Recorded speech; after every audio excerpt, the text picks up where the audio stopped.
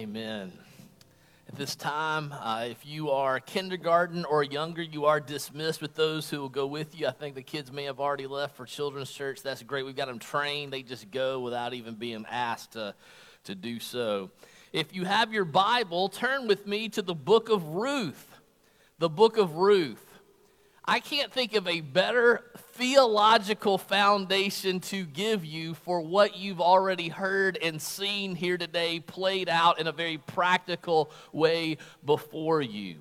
Because the book of Ruth is a book about the steadfast love of the Lord, his covenant faithfulness as exemplified and demonstrated by the people of God that he has drawn to himself. So we're in the book of Ruth. It takes place about 11 or 1,200 years before the time of Christ. It is at the time when the judges were ruling because there was no king in Israel. So this is a fitting conclusion to our study of the book of Judges because it takes place during that time and gets us up to the kings. And before I read the first 5 verses of the book of Ruth, I want to introduce you to the 3 main characters. There are a lot of folks in this book, but I want to introduce you to the 3 main characters so you can be listening for them. The first main character I want to introduce you to in the book of Ruth, as you might guess, is Ruth.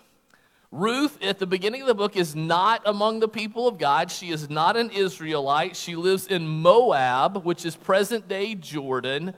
And in this story, Ruth is a picture of, a demonstration of, a manifestation of God's covenant faithfulness and steadfast love. And we see it in her relationship to her mother-in-law, who is a widow early on in the story. So be looking for that in the character of Ruth. The second character that we often talk about in the book of Ruth is Boaz. Boaz is an Israelite. He lives in Bethlehem. He is a wealthy man. He owns land. He has lots of people who work for him. And Boaz is also a picture of, a demonstration of, a manifestation of God's covenant faithfulness and steadfast love to his people, as shown in his care and his attentiveness to not just one, but 2 widows in the story. And that brings me to the third character, Naomi. I am going to argue today that Naomi is actually the main character in this book. Maybe we should call it the book of Naomi instead of the book of Ruth. And the reason I say that is you're going to see the book begins with Naomi, the book ends with Naomi. Whereas Ruth and Boaz are static characters, they stay the same in showing God's covenant faithfulness and steadfast love. Naomi's the dynamic character. She's the one that changes over the course of the story. And it's to Naomi that God is primarily speaking. And through God speaking to Naomi, God speaks to all of his people. So we are to identify in this story with Naomi. So let's dive in together and look at this phenomenal story, really well written. If you're a literature person, excellent writing here, and I'll point out some of those literary features as we go. In Ruth chapter 1, let's read the first 5 verses. Hear now God's word. In the days when judges ruled, there was a famine in the land, and a man of Bethlehem in Judah went to sojourn in the country of Moab, he and his wife and his 2 sons. The name of the man was Elimelech, and the name of his wife Naomi, and the names of his 2 sons were Mahlon and Chilion. They were Epaphrathites from Bethlehem in Judah. They went into the country of Moab and remained there, but Elimelech, the husband of Naomi, died, and she was left with her 2 sons. These took Moabite wives. The name of one was Orpah, and the name of the other, Ruth. They lived there about 10 years, and both Mahlon and Chilion died, so that the woman was left without her 2 sons and her husband. Our story opens with a rather ominous beginning. There is a famine in the land, in God's promised land that he has given his people. And so this man who lives in Bethlehem is leaving the promised land. And you need to understand, if you're the original audience and you hear a story where God's people are leaving the promised land, your immediate reaction is, okay, this is not going to be good. Because if you've been reading in the story, it is never good when God's people leave the promised land. Abram twice leaves and goes to Egypt, lies, gets into all kinds of trouble. Joseph sold into slavery into a foreign land and leaves not of his own accord. Jacob goes down with his 12 sons to avoid a famine, and they become enslaved for 400 years. So when people hear, oh, God's people are leaving the promised land, it is not a good thing. And sure enough, by the time you get to verse 3, Elimelech dies. And then there seems to be a time of happiness for about 10 years. Naomi is there with her 2 sons. They take Moabite wives, and things seem to go well. And then her 2 sons die. Now, it is hard enough to lose a spouse. And I've heard people say that to lose a child is one of the most difficult things we go through as human beings. But this woman loses her spouse and then loses 2 children. And she is heartbroken. And the narrator shows great tenderness here. If you look at the original text in Hebrew, in verse 1, it says that this man leaves with his wife and 2 sons, and there's one word in the Hebrew, and his 2 sons, and they're named, and then she is left with her 2 sons. All those are one word in the Hebrew, but right here at the end of verse 5, where it says, so that the woman was left without her 2 sons, the word actually changes. And it's an important word for the text. I don't do a lot of Hebrew and Greek, but it's important because the author changes the word for sons. And the word he uses is yeled. Let me show that one to you. So Naomi lost her yeled. And the reason this word is important is because everywhere else it's used, almost exclusively in the scripture, it's used of little children, small children.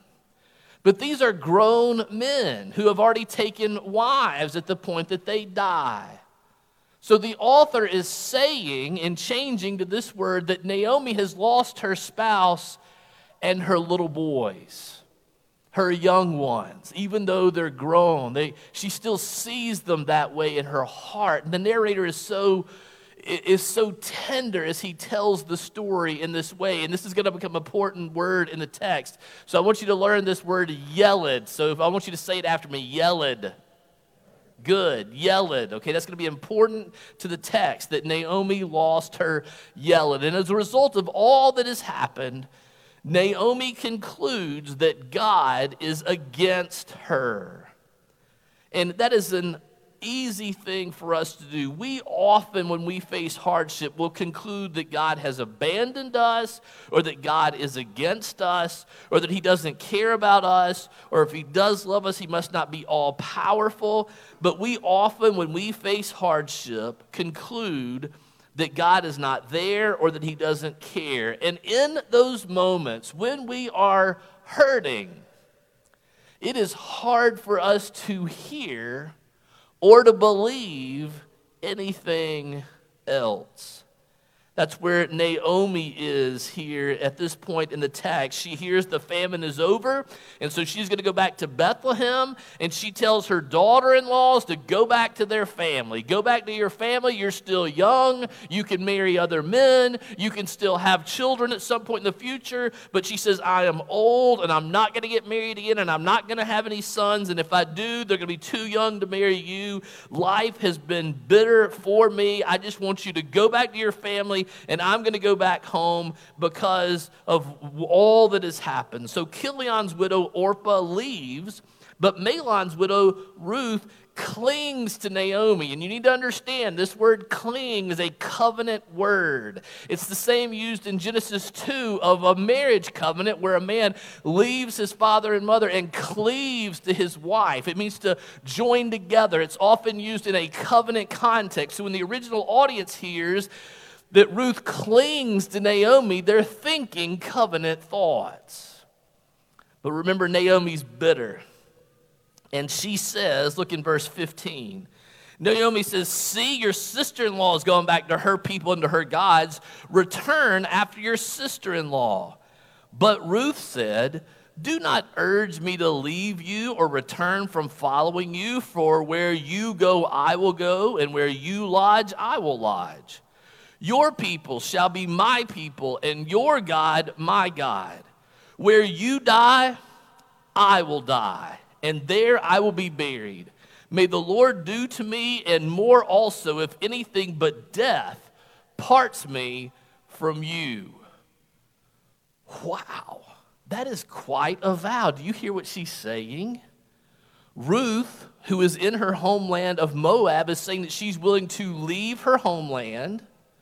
She's willing to leave her family, all that she's ever known, to go to this other place that she has never been, back to Bethlehem in God's promised land, to convert her religion to Naomi's religion, to leave her own gods, that Naomi's God would be her God. And she makes a lifelong commitment. Notice, it's not just until Naomi dies, but even after you die, I'm going to die where you die. So it's a commitment not just for the length of Naomi's life, that when Naomi dies, she can go back. No, she says, where you die, I'm going to die, and I'm going to be buried right there. It's a huge vow. It's a huge commitment. And do you see what's going on in the text? God is giving Naomi this picture of his never-ending, steadfast love in this vow that Ruth is making, and in her presence with her, that she has not been abandoned.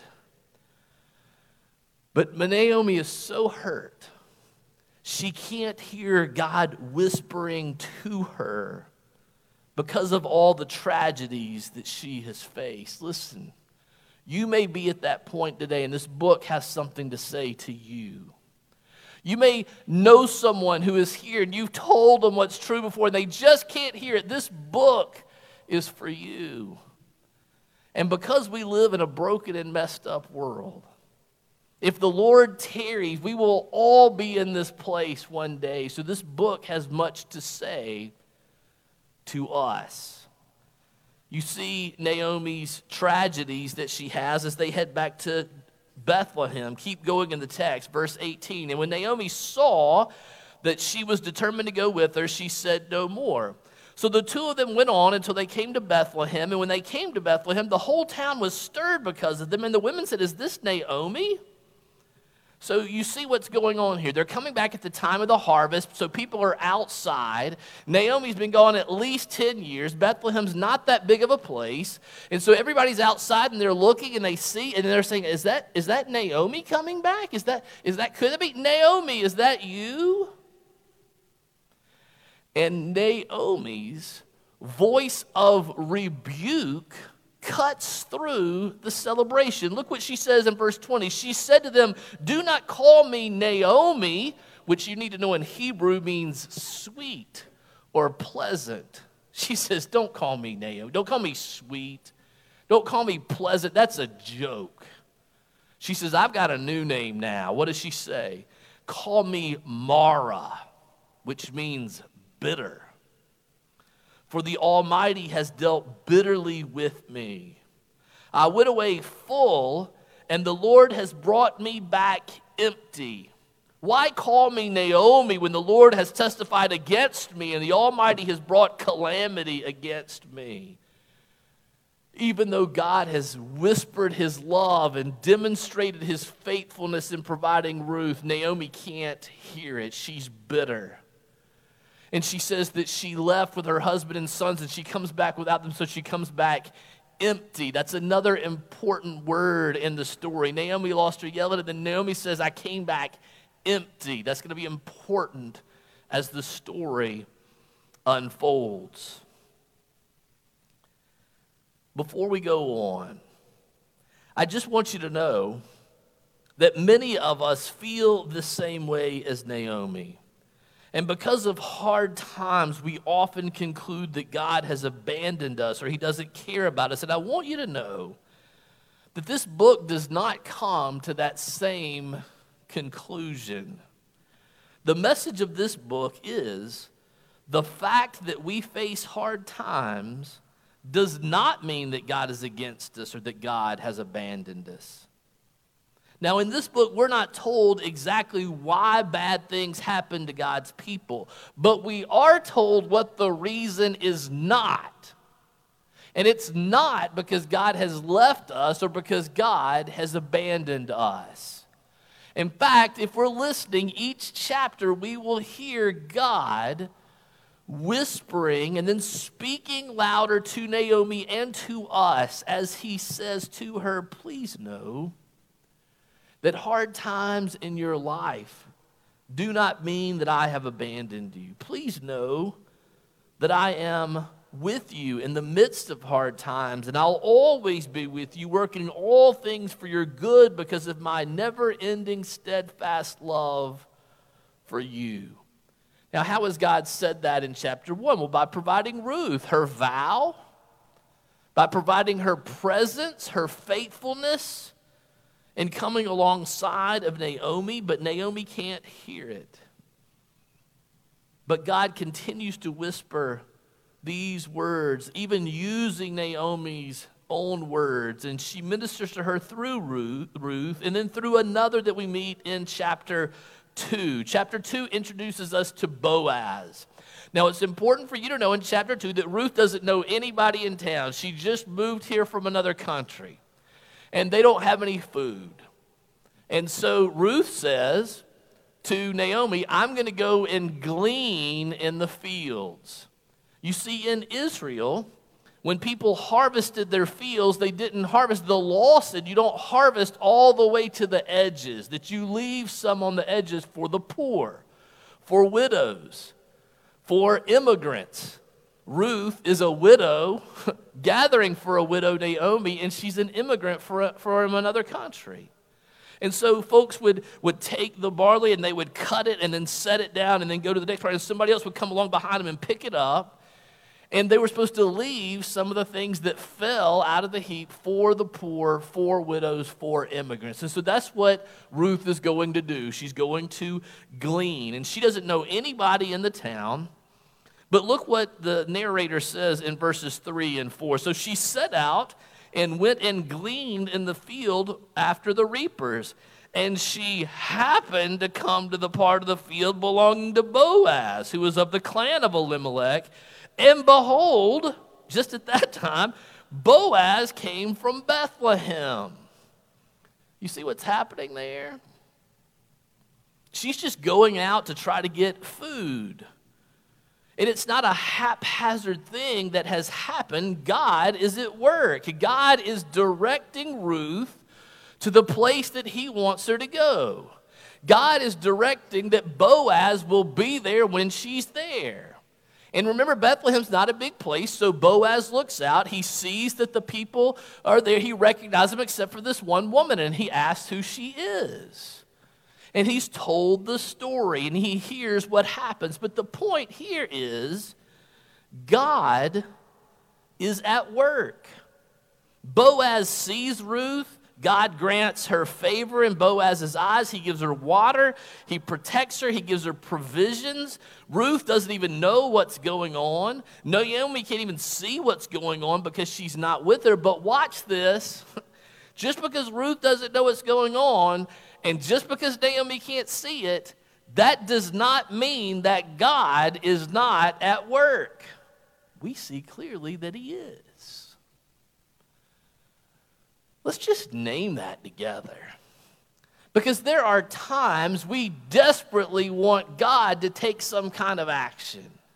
And because we don't see that he's at work in precisely the way that we want him to work, at precisely the time we want him to do it, and in exactly the way we want him to do so, we conclude that God is not at work. Listen, just because you can't see God at work does not mean that he's not at work. And that's exactly what happens here.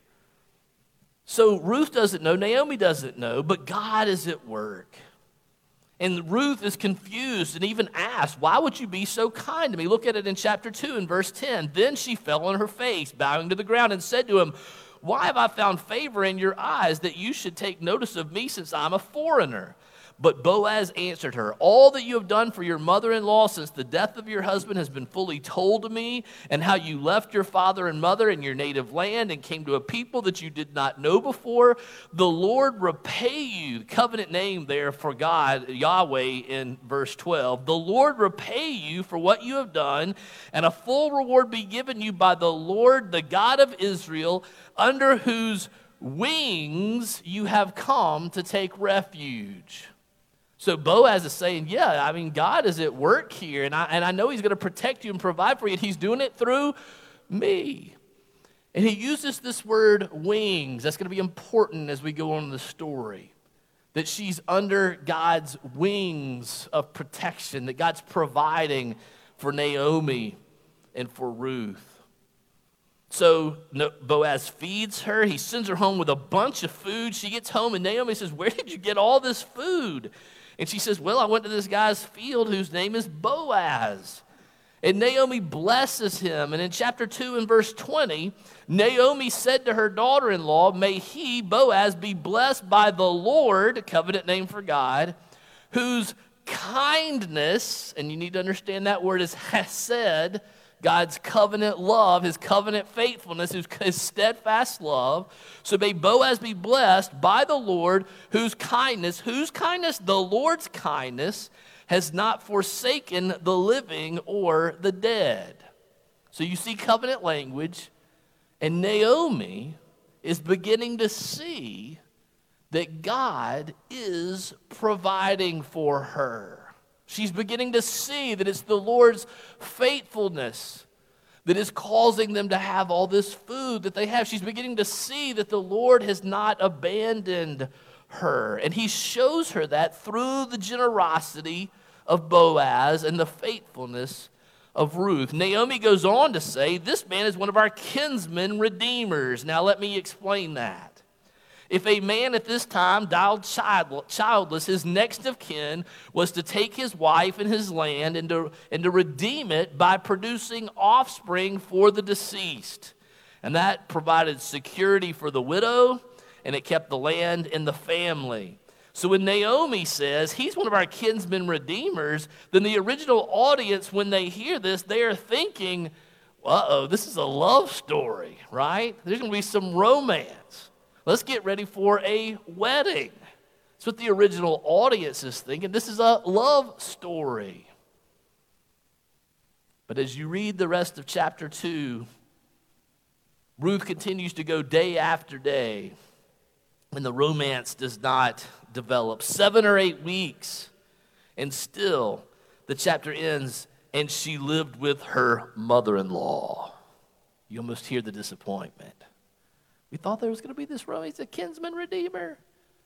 She continued to go every day and work in the fields. And she still lived with her mother-in-law. You almost hear the disappointment.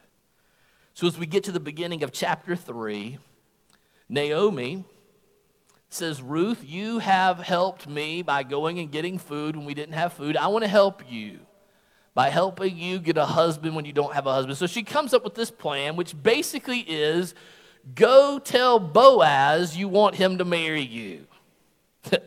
Now, I don't know if you want to take that as dating or courting kind of advice, but that's her advice to Ruth. But she does have some specifics for that culture. She says, listen, why don't you go and get washed up, put on perfume, put on your best clothes, and go to the threshing floor. After the harvest, they would be threshing. They would pull something heavy over the grain, or they would have the animals walk on it or roll a stone over it.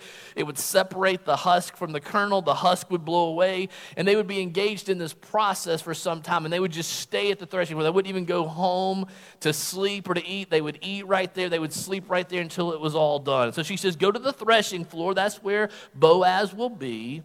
And after he eats and drinks and lies down, go over and uncover his feet and lie down at his feet. Now, We don't know exactly what that means. I read a lot of commentators that said a lot of things, but it shouldn't surprise us, right? Because as you go from culture to culture, and especially over time, some of the things that vary the most are courting and dating rituals or techniques or things that people do, right? So we don't understand exactly what this is, but clearly Ruth is proposing to Boaz, and I'll let you think about the theology of that if you think the guy always has to ask the girl. But she clearly proposes to him, and he hears it that way. All right? Look at the text. Look at chapter 3, verses 8 and 9. At midnight, the man was startled and turned over, and behold, a woman lay at his feet. And he said, "Who are you?" And she answered, "I am Ruth, your servant. Spread your wings over your servant, for you are a redeemer." Your translation may say a kinsman redeemer. So she basically proposes to Boaz, and look what she does. She uses the exact words. Remember, Boaz had said, "May the Lord protect you with his wings." And then she says, put your garment, put the wings over me because you're a kinsman redeemer. She's saying, yeah, God does protect people. He does cover them in his wings, but how does he do that? He can do it a lot of different ways, but one of the ways is through covenantally faithful people who love one another well as the hands and the feet of Christ. So basically she's saying, don't just say, "May the Lord cover you with his wings." Be the wings of the Lord. Be that you wished for me. If you read the text, it's really funny. Boaz blesses her, and he says, "Bless you that you didn't run after the younger men, whether rich or poor, that you were willing to have me." He seems to be flattered by that. And he says, "I will marry you, but there's just one problem. There is one more closely related to Elimelech than I am, and if he will marry you, then you should let him do so. But if he's not willing to, then I will marry you. Wait until just before daylight, because it's safer then, and then go home." And Boaz sends her home with even more food than he had sent before.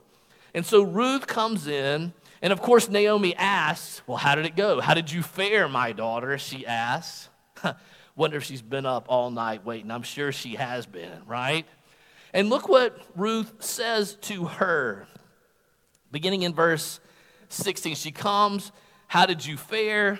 Verse 17, Ruth says, she told her everything Boaz had done for her, saying, "These 6 measures of barley he gave to me, for he said to me, 'You must not go back to your mother-in-law with your hands empty.'" Oh my, where have we heard that word before? We heard it when Naomi was complaining and when she was bitter, and she said, "Don't call me sweet, don't call me pleasant, call me bitter, because the Lord has put me in a place where I am empty." In here, as we keep going in the text, we see where now Boaz, who is a picture of covenant faithfulness and love, is repeating God through Boaz, saying the same exact word that Naomi had used, right? So he's saying, take this back so that your mother-in-law's, that she's not empty. So Naomi had said empty, then the word empty is said to Naomi. Do you hear God speaking to her, using her own words back to her, showing his covenant faithfulness and his abiding love? He's again reminding her that he is there, that he hasn't abandoned her. And chapter 3 ends, it's interesting in verse 18. She replied, "Wait, my daughter, until you learn how the matter turns out, for the man will not rest, but will settle the matter today." She says, "I know Boaz is not going to rest until this matter is resolved." Now, I don't know about you, but that doesn't sound like Mara, the bitter one, to me. You see a transformation has taken place. She's sounding much more pleasant. She's sounding much more sweet. She's sounding like Naomi. And so sure enough, if you read chapter 4, the next day, Boaz goes to the city gate where business is conducted. He finds the person who's closer in a relationship. He says, "Hey, Naomi's selling the land. Do you want to buy it?" And he says, "Yes, I will buy it." And we think, oh no, Ruth and Boaz are not going to get together. We're all sad. And Boaz explains to him, okay, well, you can buy Naomi's land, but with it, you also have to marry Ruth, the Moabite widow, who has come along and produced offspring with her. And he says, no, I'm not going to do with that. And there are a lot of reasons why that doesn't work for him. Maybe it's because he has to buy the field and then take care of 2 widows instead of just one. Maybe it's because she's foreign. We don't know. But he just says, no, that's not going to work for me. And so Boaz says, yes, I will buy the property. He says in front of all the elders at the city gate, I will buy the property of Naomi. I will take Ruth as my wife. I will maintain the name of Elimelech with his property so that his name will not disappear and his land will pass to his heirs. I will work to see that he has an heir through Ruth. And so we pick up reading in Ruth 4, verses 13 to 17. So Boaz took Ruth, and she became his wife. And he went into her, and the Lord gave her conception, and she bore a son. Then the women said to Naomi, I told you this book started with Naomi. It ends with Naomi. I thought Ruth is the one that had the baby. The focus is on Naomi. The women said to Naomi, blessed be the Lord who has not left you this day without a redeemer. And may his name be renowned in the land. He shall be to you a restorer of life and a nourisher of your old age for your daughter-in-law who loves you, who is more to you than 7 sons, has given birth to him. Then Naomi took the child and laid him in her lap and became his nurse. And the women of the neighborhood gave him a name, saying, a son has been born to Naomi. They named him Obed. He was the father of Jesse, the father of David. Oh my, there's so much going on here. Let me just point out a couple things. Number 1, here at the end, Naomi, they're talking to Naomi, not to Ruth, that she's been given a redeemer, that she's been given one who will bring life. And the story ends with Naomi with this child in her lap. You want to guess what word the narrator uses there as we see Naomi, as the story ends? Yeled. You see, Naomi lost her yeled. She complains of being empty. Boaz talks about wings. Then weeds is repeated back to Boaz. Empty is repeated back to Naomi. And the story ends that she has her yeled there in her lap, her little one, her little boy. And that doesn't replace the loss that she had before, but it shows God's covenant faithfulness and his steadfast love to his people in a world affected by sin that is broken and messed up. Let me just give us a few takeaways as we leave. What do we do when we feel like Naomi? What do we do when we're dealing with a Naomi, with someone who's just so bitter because of hard things that they can't even hear the truth? Number 1, we got to listen. We got to listen for God's voice. We have to listen for God to speak words of comfort and love to us. He loves you. And he whispers his love to you over and over and over again in 1,000 things. We need to listen for his voice. Second, look for your Ruth and your Boaz, right? God works through the people of God. And remember, even when you don't see God is at work, that doesn't mean that God's not at work. God is often at work, even when we don't see him doing so. So have faith in him and look for his instruments, those he uses to minister to you. Look for your Ruth. Look for your Boaz. Let other people help you. Sometimes we get down and we just isolate ourselves. We get bitter. And think about what Naomi did. What did she say? Just get away from me. Go back to your family. I'm just going to go back to Bethlehem alone, by myself, isolated and bitter. And then she was mean to the people when she gets back to Bethlehem. Let people help you. I know it's our tendency in bitterness to isolate ourselves, but it's not good. I would add to that, love other people well. Think about how you can help others. A lot of times when we have hard things happen to us, we just think about ourselves and keep ruminating on how bad it is and how we've been wronged and how other people should have done more than what they've done and how we're angry at God. Listen, part of Naomi's healing was helping Ruth find a husband. She perks up and is a lot happier when she starts doing that, when she starts thinking about somebody besides herself. And finally, I would just say, lavish yourself with the goodness of God. Think about the context to conclude this sermon series. We've been in Judges, where everybody is just doing whatever's right in their own eyes. And they're doing it, the refrain that we see over again, because there was no king in Israel, they're just doing what is right in their own eyes. And here this takes place at the time of the Judges, but we see how God is at work in a way these folks probably could not even imagine. Because Naomi's Yeled, her little boy Obed, becomes the father of Jesse, who is the father of David. God sends David, a man after his own heart, to be a good king and a good ruler over God's people. And King David comes and delivers God's people from the brokenness of this period of the Judges when everybody did what was right in his own eyes. Keep in mind that whatever God is doing, he may be setting up something he's going to accomplish generations from now that we may not even see. So we want to trust him in his goodness and in his ways.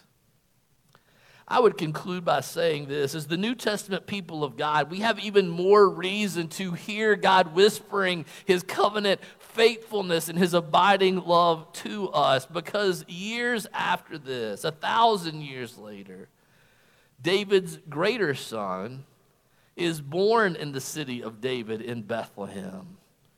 And Jesus is an earthly descendant of Ruth and Boaz and Naomi's Yeled Obed and Jesse and David. Ruth's mentioned in that genealogy of Jesus that Matthew lists in his gospel. And Jesus delivered God's people from the brokenness of everyone doing what is right in their own eyes. David's greater son entered into our world of hardship and suffering and pain. And he tasted the bitterness of hard times, so he knows what we face, and so he can sympathize with us in our weakness. He intercedes for us, praying what we should pray for ourselves, and gives us access to the Father. Through the person and work of Christ, his perfect life, his sacrificial death, his resurrection, through all of that, God says to you, and he says to me, please know that hard times in your life do not mean that I have abandoned you. Please know that I'm with you in the midst of hard times. And I will always be with you, working all things for your good because of my steadfast love for you. Let's pray and ask God to give us ears to hear his voice whispering these truths to us. Let's pray together. Heavenly Father, we come to you as people who live in a broken world with hearts full of hurt. We ask this day that you would give us hearts full of hope because we hear your voice, because we see your faithfulness in the world. We see your faithfulness in and through the people that you put around us. Oh, Father, help us to be patient and to wait on you. Help us to believe that you're at work even when we don't see what you're doing. And I pray that you would build our faith, that you would use us to be your wings, your hands, and your feet, and that we would model, that we would picture, that we would demonstrate your covenant faithfulness and your steadfast love in the way that we live in this world. For it is in Jesus' name that we pray. Amen.